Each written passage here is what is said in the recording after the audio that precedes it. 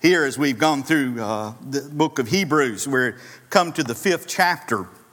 And we're going to be looking at verses 1 through 10 tonight. And this body of that we're going to look at, this section that we're going to look at, we're seeing, remember the author of Genesis is of Hebrews is been talking about, that Jesus is just better. Jesus is just better. He's better than the angels. So he's moved into chapter number 5, and now he brings up the subject of the high priest. And of course, he's going to tell his audience that Jesus is just better when it comes to being a high priest.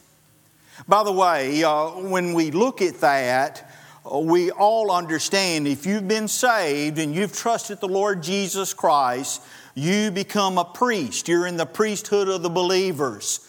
And what does that mean? That means that if you go back to the Old Testament, we understand that only the high priest could go into the Holy of Holies. And the Holy of Holies is where the very presence of God was there. And the high priest could only go once a year. And that was the Day of Atonement, where he would bring to atone for the sins of the people. But then we also understand that when Jesus died, the Bible says that when Jesus died on the cross, the veil, the curtain that separated us from coming into the Holy of Holies, the Bible says that it was torn in two. That is symbolic that because of what Jesus Christ has done for us, because He was our ultimate sacrifice, because He took care of something that we could not take care of, now we have access. We do not have to go through a priest anymore. We can go into the throne room of grace boldly. And that's exactly where we're at here. Now, as we set the stage, understand that a king could not be a priest. Okay? Now, the king cannot be a priest. Now, we also see that there was prophets. And a prophet could be a king, but a king could not be a priest. And we're going to look in just a few moments how the Word of God and how God Himself took that very seriously. He took it seriously that only a priest could do the priestly duties. No one else could do that. And we're going to see, he gives a contrast as we go through these 10 verses. He gives a contrast. He first of all talks about God's man. And then we're going to see he talks about the God-man, the Lord Jesus Christ, okay? So we're in Hebrews chapter 5. Here's what the word of the Lord says. It says, "For every high priest, take it from among men, is ordained." Underline that word. That's a key word, ordained. They are ordained. They're ordained for men in things pertaining to God. Now here, for first thing that we're going to look at is we're going to see there's a calling. We use that term quite often. And I'm telling you, in our society today, and even in our churches today, I think we may have watered that word down a little bit. When you receive a call from God, that's serious business.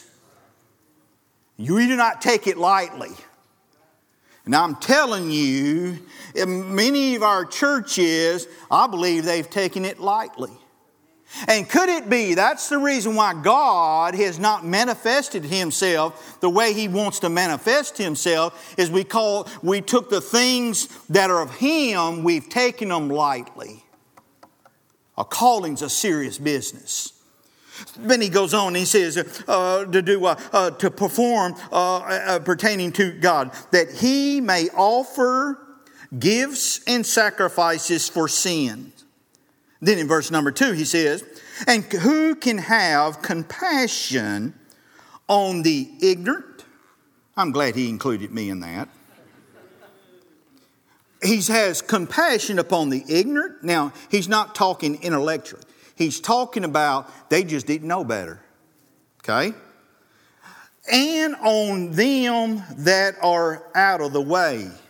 We've looked at this before. That phrase, out of the way, it means a non-believer. It means that someone does not know Jesus in a personal way. See, when you do not know Jesus Christ as your personal Lord and Savior, you're out of the way. Matter of fact, early on, they would refer to believers as those who are in the way of the Lord Jesus Christ. And so he says here, he has compassion. Aren't you glad that our high priest, the Lord Jesus Christ, has compassion when we do things that maybe we really don't realize that we've messed up? Aren't you glad that he still gives us a solution to the problem? Not only that, but aren't you glad that even when we know willingly sin and know we've sinned, aren't you glad he still has a solution to the problem? But then he goes on, he says, to them that are out of the way, for that he himself also is compassed with infirmity. Now, verse number 3. And by reason hereof he ought, as for the people, so also for himself, to offer for sins. And no man taketh his honor unto himself, but he that is called of God, as was Aaron. Now we're just going to stop there for just a moment, and we're going to see these first 4 verses. It's talking about God's man. I want you to notice that he uses that word called. Called. What does it mean to be called? Well, we already alluded to the fact that a king could not be a priest. And that's a very serious matter. We also understand, you see it in verse number 1 and you'll see it in verse number 4, where it says and uses that terminology of called or ordained. What exactly does that mean? Well, we see the principles involved in Philippians chapter 3, verses 14 through 15. 12 through 13, I'm sorry. What's the principle? Now, I'm paraphrasing here. Remember, Paul is talking about running a race and using that athletic terminology. And in this verse that I just made reference to in Philippians chapter 3, he says and talks about, I have not apprehended. But he says, I have been apprehended of Christ. What is he talking about? He's saying the principle involved here is man does not call himself. You're only called by God. See, we can go ahead and understand this, that we'll have ordination services, and we've had many of those. And we'll have the laying on of hands where those who have been ordained will come and place their hand on this one who's being ordained. But we need to realize that there is no power in those men's hands. There is no might in those men's hands. See, we don't ordain them. God's already ordained them. And what the church is doing is just saying we agreed what God has already done in their life. I'm telling you, this is serious business when you're called of God. And then he goes on and he talks about being called. But we see also in Amos chapter 7. In Amos chapter 7, verses 14 through 15. Amos is speaking now. He says, I am no prophet, and I'm not even a son of a prophet. He says, I'm nothing but a herdsman and a gatherer of fruit from the sycamore tree. In other words, he's saying, hey, I'm a nobody. I'm just out here. I'm tending to my flock. I'm taking care of the orchards here. I do not stand up and say that I'm a prophet. But later on, he says, but the Lord looked upon me, and the Lord said, go and prophesy. Amos had no intention to be a prophet. Amos had no inkling that that he wanted to be a prophet, but God saw fit to place a calling on his life. See, here's what we need to understand. You do not seek it, God will seek you. And so here he says that we've been called. But then we go on and we'll see Vance Havner said it this way. Vance Havner said, he says, I am not a prophet. I'm not even a son of a prophet, but I will be until a prophet shows up. That's pretty good, isn't it? Vance Havner, what he's saying is, he says, I do not recognize the fact that I'm a prophet. Now, we throw that term around quite often. Matter of fact, we see that many people refer to themselves as a prophet. But here, I'm telling you, we better be careful that we throw these terms around loosely. God takes it seriously. But he talks about a priest. Now, I'll show you how the seriousness of a king trying to do priestly duties. In 1 Samuel chapter 13, we all know the story, King Saul. And King Saul thought it would be a good idea for him to perform some priestly duties. He was not supposed to do that. Even though he was a king, he did not have the credentials to be a priest. Why? Because God had not called him to be a priest. So here's what happened. Saul lost his kingship. God doesn't play around with this. We also see it in 2 Chronicles chapter number 26. We see that King Uzziah, we all know King Uzziah. You go back to Isaiah chapter 6 and we're introduced to King Uzziah. Well, King Uzziah thought it would be okay that because he was a king that he could go ahead and he could just do some things that only a priest could do. And so he attempted that. And in 2 Chronicles chapter 26 we see that God gave him leprosy. God takes this serious. But then we also see that Korah and some of his other rebel followers thought they would go ahead and make themselves priests.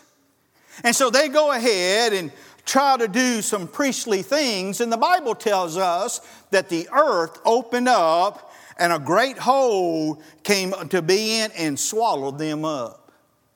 My dear friend, we need to understand when you have the word ordain or you use the word call, you better be careful how you use it, and you better be careful that this is not a calling from you or from somebody else, but is a call from God.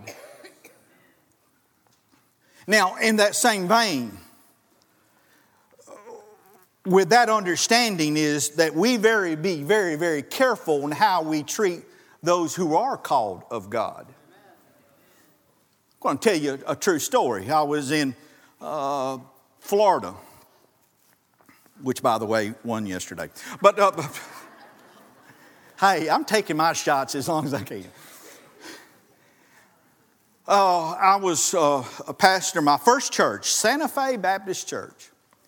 Right across the street from the church was a pastor of a church about 3 or 4 miles down the road, or he was the pastor of the church 3 or 4 miles down the road. A godly man, loved the Lord. And back some years ago, I started to, when I engaged in conversation, I found this out. For some reason, there were 4 deacons in that church that didn't like what he was doing as the pastor. And so they thought it was time for him to go. And so they started to orchestrate some things and started to say some things. And long story short, they got their wishes and he had to leave the church. Within 2 years of that, those 4 deacons that instrumental, they were the ones that were the spearhead all this. Within 2 years, 3 of them died. Now, one of them died, no apparent history of heart attacks, dropped over dead one day of a heart attack. There was another one that had a freak accident, took his life. The third one is the same situation, but his illness was a little longer illness. But within 2 years, those 4 deacons who thought they knew better than God and tried to get a man who was a godly man, a called man of God, and got him out of the church, those 3 out of the 4 are now dead. And then he told me, he said, and he told me the man's name. He said, do you know who he is? I said, well, I see him down at the store sometimes. He said he was the 4th man. And he says, that man is not the same man that he used to be. He said, that man is now running scared. Had good reason to. Had a little freak accident on his farm. He was in a truck. And he was there close to his pond, and for no apparent reason, he had just had the truck checked. It was a fairly new truck, didn't have any signs. His brakes failed. And the truck rolled into the pond, and he barely escaped with his life. I'm telling you, God takes it serious when He calls a man, and we better take it serious of how we treat those who are called of God. Now, say, do you really believe that God will do something like that? We see it all through the Bible. I've seen personal testimony of how it happened. What am I saying? What I'm saying is, when God places a call on a man, God will take care of that man. You don't have to go, and you don't have to drum up, and you don't have to have a campaign to go ahead and get rid of the man of God. I'm telling you, if he's been a called man of God, God will take care of it. And so here he says, first of all, that these priests, prophets, they were called of God. They didn't select themselves. God selected them. But now he moves on, and we pick up in verse number 5. Going through verse number 10, we've seen God, the God's man. Now we're going to see the God man. Now we start to see the contrast, if you will. Now we're going to start seeing that Jesus, He is our high priest. And Jesus is much, much better than those that we just talked about. Now I want you to look in verse number 5. In verse number 5, he says this, as he's talking, and he says, and so also Christ glorified not himself to be made a high priest, but he that said unto him, Thou art my son, today. Some translations will have this day. Today have I begotten thee. Now, of course, he's making reference to the Lord Jesus Christ. In verse number 6, we see that is a quote from Psalms 2, the second Psalm, verse number 7. But we go into that, we see here that what is he talking about? He's talking about that the Lord Jesus did not honor himself. In John chapter 8, John chapter 8, look at verse number 34. I'm paraphrasing here. Jesus is speaking. Jesus says, I have not come to honor myself, but my Father honoreth me. He says, oh, by the way, you call him God. See, Jesus says, I've not come to honor myself. I don't need to be doing that. He says, God the Father honors me. I started thinking about that, and I came to this. I'm getting a little bit older. I understand that. And I'll have younger guys. And when I was in school, I was an older guy there in school. And I had younger guys come up to me, and, they would talk to me. And they were talking about how they had these plans for when they graduate and all these kind of things like that. I've had them say something like, as soon as I get to graduate from school here, I just kind of see myself in somewhere like First Baptist Dallas or, one of the larger churches there. And I just look at them and I say, who are you trying to kid? That is quite arrogant. Why do you think that as soon as you graduate from Bible school that you're going to be able to be in a position like that? What they were doing was they were promoting themselves. Now I want you, and I'm not upset, I am upset because I'm telling you, we are treating the things of God too lightly. And I've come to realize that I don't have to promote myself. I don't have to go ahead, and I don't need to go ahead and talk to somebody that I know has some connections. A lot of times when I was going to the convention on a regular basis, that you would hear a lot of that. It would be guys that are in trouble at a church, and so they're trying to make connections. They know they're in trouble with that church. They want to get out of their church, and so they're trying to find another church, and so they're starting to make connections. It was almost like being at a political rally. And so they were going around, and I'm thinking, I didn't think the things of God worked like this, but maybe they do. I'm a new guy, and I thought, this just doesn't seem right. And the reason why I didn't think it seemed right, it was because it's not right. If God has called me, God will open the doors for me.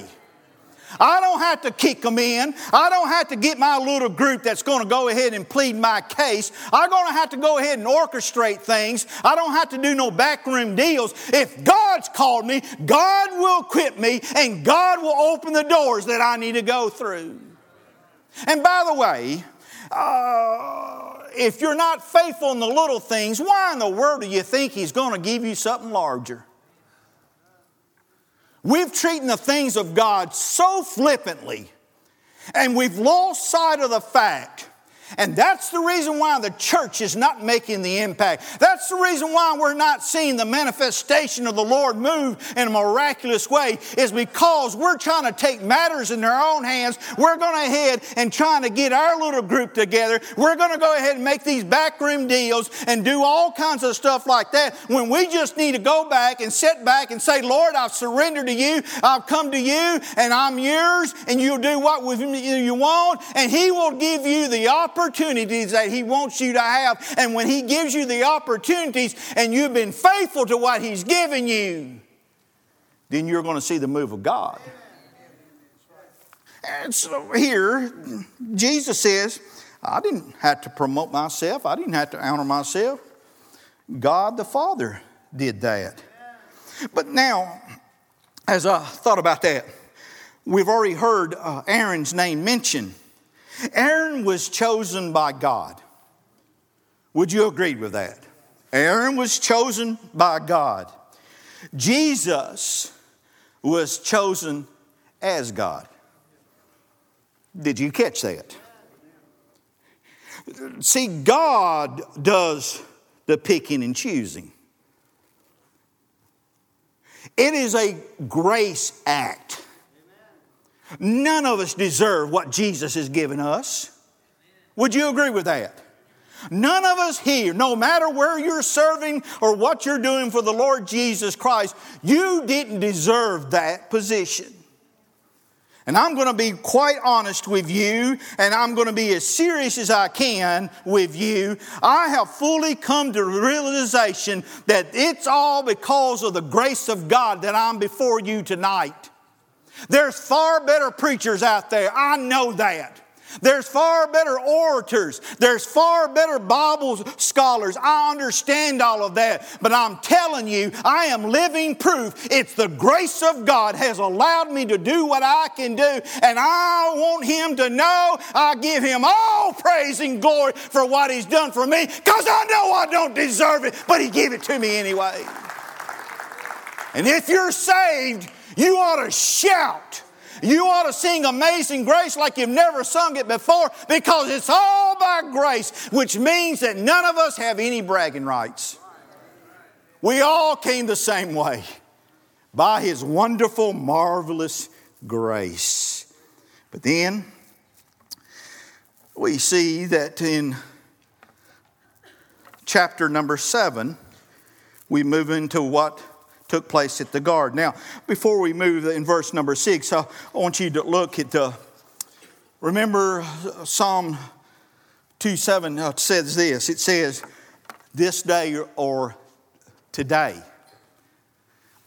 Understand, this was written well before Jesus ever came into the scene, right? Notice the word, begotten Son. We hear that referring to the Lord Jesus. Remember when Jesus was baptized?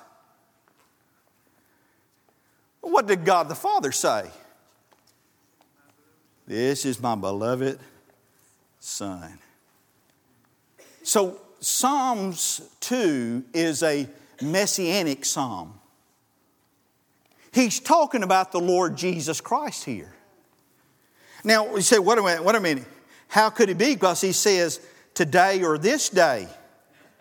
Well, today or this day that he's referring to is referring to Jesus. Now, watch this. Jesus, when he was born, that's not what he's talking about here. Jesus, when he was born, he grew up, Jesus was taking the role of the prophet. Remember, if you follow the life of Jesus, we see that you would hear him say, no one's ever talked like him before. Jesus, when he was teaching things that were radical to the religious sect at that day. Jesus, when he's talking about, he says, I've come not to abolish the law, but I've come to fulfill the law. That was radical. It was radical that no longer was he talking about buying into a religious organization, but he was talking about having a personal relationship. That was radical teaching in that day. See, Jesus was radical. Aren't you glad Jesus is radical? So here's my take on that. You are okay if you like to have a little shout every now and then. It's okay if you raise your hand from time to time. It's okay if you stand and raise hands to Him and you're praising Him. It's okay that you go and you're talking to the checkout gal about the Lord Jesus. And they'll tell you you're just kind of getting a little too radical about that. It's okay to be radical for Jesus because Jesus was radical too. So we see here that when he was here on earth, he was taking the role of the prophet.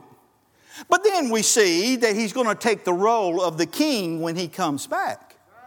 We're not talking about the rapture, we're talking about the second coming. Remember, that's two different events. The rapture, his feet do not touch the ground. And we'll go to meet him. But then the Bible says there will be a time when he will come back with his saints and he's going to set foot and he's going to go ahead and set up his millennial kingdom. He's going to be King. King Jesus. Warrior King. Mighty King. But here, this day, that's making reference to there in Psalms is talking about today. Jesus is our high priest. See, the priest was the mediator. The priest would take, and he would take the sacrifices of the people, their sin sacrifices, and he would go in. He would be their representative, if you will, and then he would enter into the Holy of Holies, and he would present the sin offering on the Day of Atonement. And so he was the go-between us and the Lord. See, Jesus said it this way. Jesus says, if you've seen the Father, you've seen me. And Jesus has gone on to say, if you're wanting to get to the Father, you got to go by me. See, we come to understand that's the reason why we pray in Jesus' name, because Jesus is our mediator. The Bible says He's sitting there at the right hand of the Father. He's interceding for us. Even as we speak tonight, Jesus is interceding for you and He's interceding for us. And we come to understand He is our great high priest. He's the true priest. He's the priest. He's better than all those who have come before him. He's better. He's just better. But then, I find it interesting in verse number 7. Notice the word usage there. In verse number 7, it's making reference to the garden. Now, what is he praying in the garden? Well, Jesus is praying, and he's, of course, knows that he's fixing to go to the cross. Jesus knows that he's fixing to die. So Jesus is not stressing out, if you will, over dying. He's not praying, Lord, would you just take me from death? Why do we know that? Because Jesus willingly went to die for us. No one had to force Jesus. It wasn't the Jews. It wasn't the Romans. It wasn't any of those that many people say that he's the one that crucified him. It was us who crucified him. And even though we were the ones that crucified him because of our sin, he didn't try to get out of it. Sometimes people, if you read it, they're thinking, well, Jesus is really struggling with that. He didn't struggle with death. He's not sweating death because he knew. He knew that if he didn't go to die, we would have to. See, that's the reason why it's amazing love. The Bible says that he loved us even while we were yet sinners. He didn't wait till you got your act together. He didn't wait till you got all cleaned up. He went and died for you when you were still in a mess and you were rotten in your sin. He still died for you. Death is not a big deal to Jesus because he knew that on that third day he was getting up. You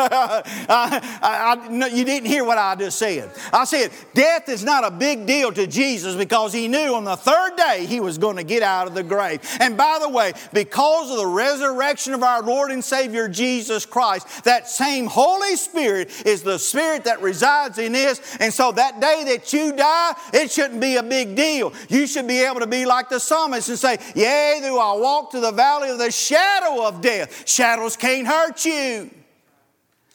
I will fear no evil, for thou art with me. Oh, dearly beloved, we got something to shout about. Death is not a time that we get to say goodbye. Death is see you later. Woo! That's good. I'm telling you, we've had Brother Donald and his service. It was like going to church. And I thought this is the way it ought to be for a believer. Man, we sang songs and heard the word preached and all that.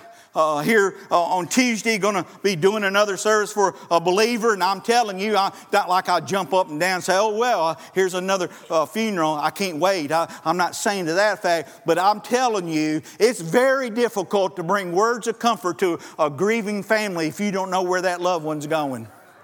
But when you know where that loved one's going, woo, you can give them all kinds of comfort. You can tell them their body may be down here, but their spirit's gone on. And then there's coming a day, because of 1 Thessalonians chapter 4, the dead in Christ will rise first. And those who are alive, well, they will be changed in an instant. And together we will greet him and we will be with him forever.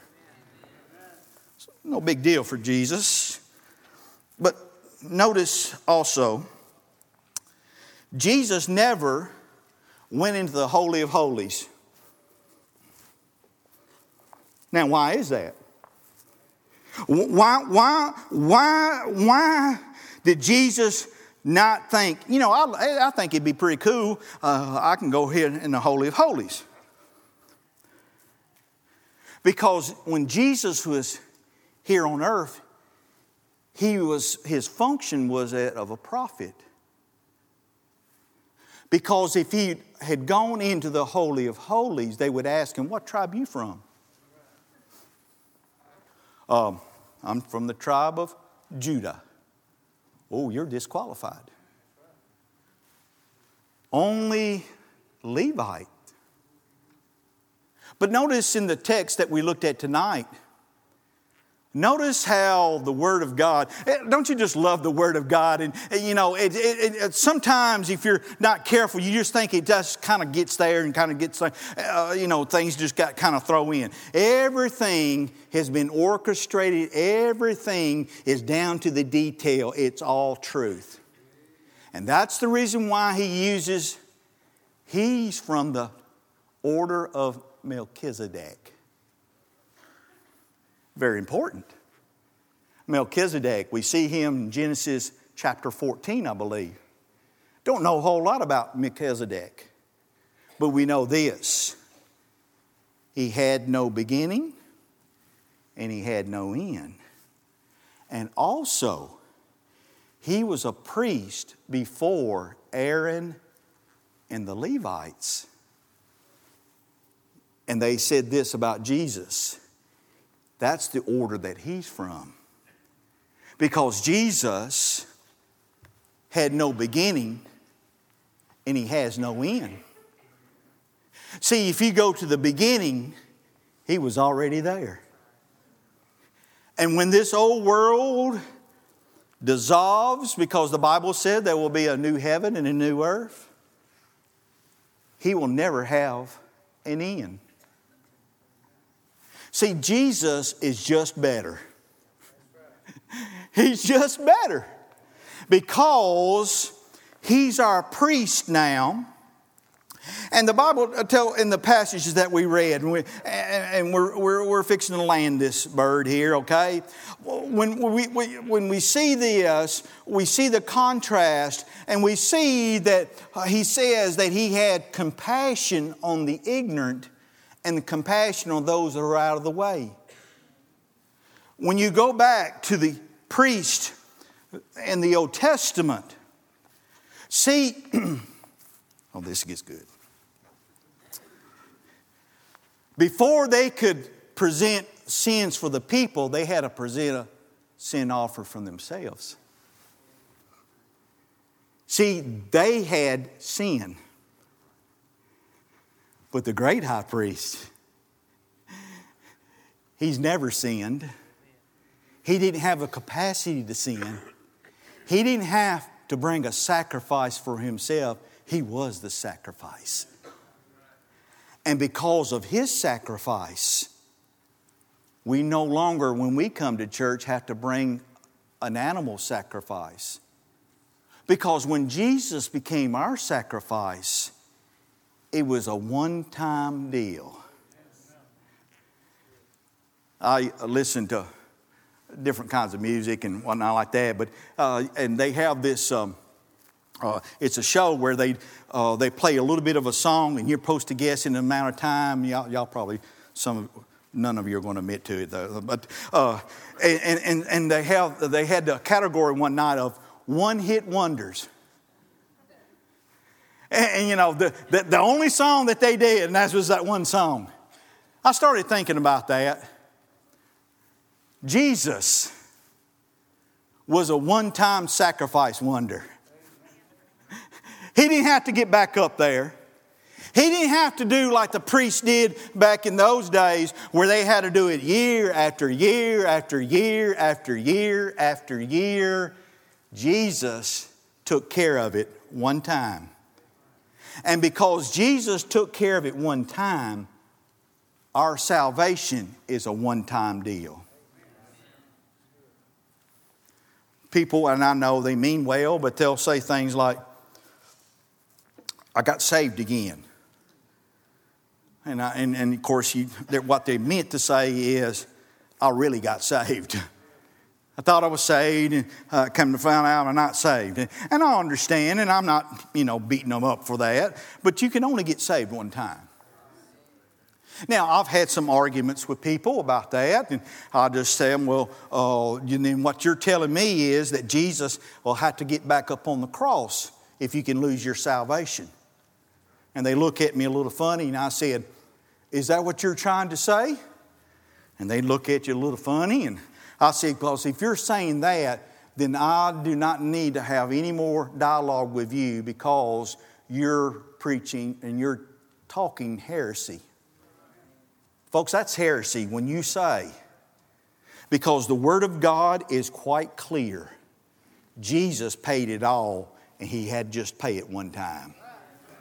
Now, look, as we close out, we talk about the compassion. It talks about the sacrifice. It talks about He was chosen. Talk about all that. And we see, as it closes this section out, we see that Jesus fulfilled every one of those qualifications.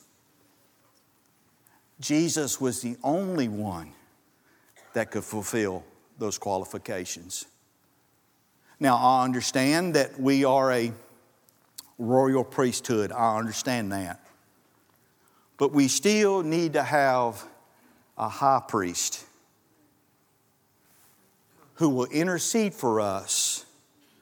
And when I say intercede, not only intercede, but He is, what's the word I guess I can say is, He is pleading our case. Now, I don't know how many of you have had to go to court and had to get lawyers. Probably 90% of you. I'm kidding. Don't get so bent out of shape. Someone out there said, how did he know? I don't know. I do not know. I do not know any of y'all's criminal records. But, you know, you go and you try, if you can afford it, get the best lawyer to plead your case. But aren't you glad when it comes to matters of eternal value, you don't have to pay your defense lawyer. By the way, he turned the table. He paid it for you. Is that not a cool deal? You didn't have to pay him. He went ahead and paid it for you. And he's never lost a case. Never lost a case. Back some time ago, and I'm going to close. Back some time ago, we was doing Heaven's Gates, Heaven Flames. Or I always get that mixed up. Anyway, y'all know what I'm talking about. Well, always excited. We had a lot of people come to know the Lord and all that. And so Donna has a sister, lives in Phoenix, Arizona. And so she called her sister. And told her about it. And boy, she got excited, you know, how many salvations and all that. So she went and told her pastor. So Gail calls Donna back a few days later and said, oh yeah, he said, I talked to my pastor about, you know, that and how many came and got saved, made professions of faith. And Donna says, well, what did your pastor say? She said, next time I talk to you, he wants to know what was the retention rate. Well, that fired me up. I was ready to get on a plane to Phoenix and find that bird head. And I wanted to tell him, everyone that Jesus got, Jesus kept. I'm telling you, Jesus never lost a case. And He's still on the throne. And He's our great high priest. And there's coming a day when He will relinquish those duties, and then He's going to come King Jesus. And the Bible tells us there in Revelation, we're going to be able to rule and reign alongside Him. Isn't that wonderful? He's a true high priest.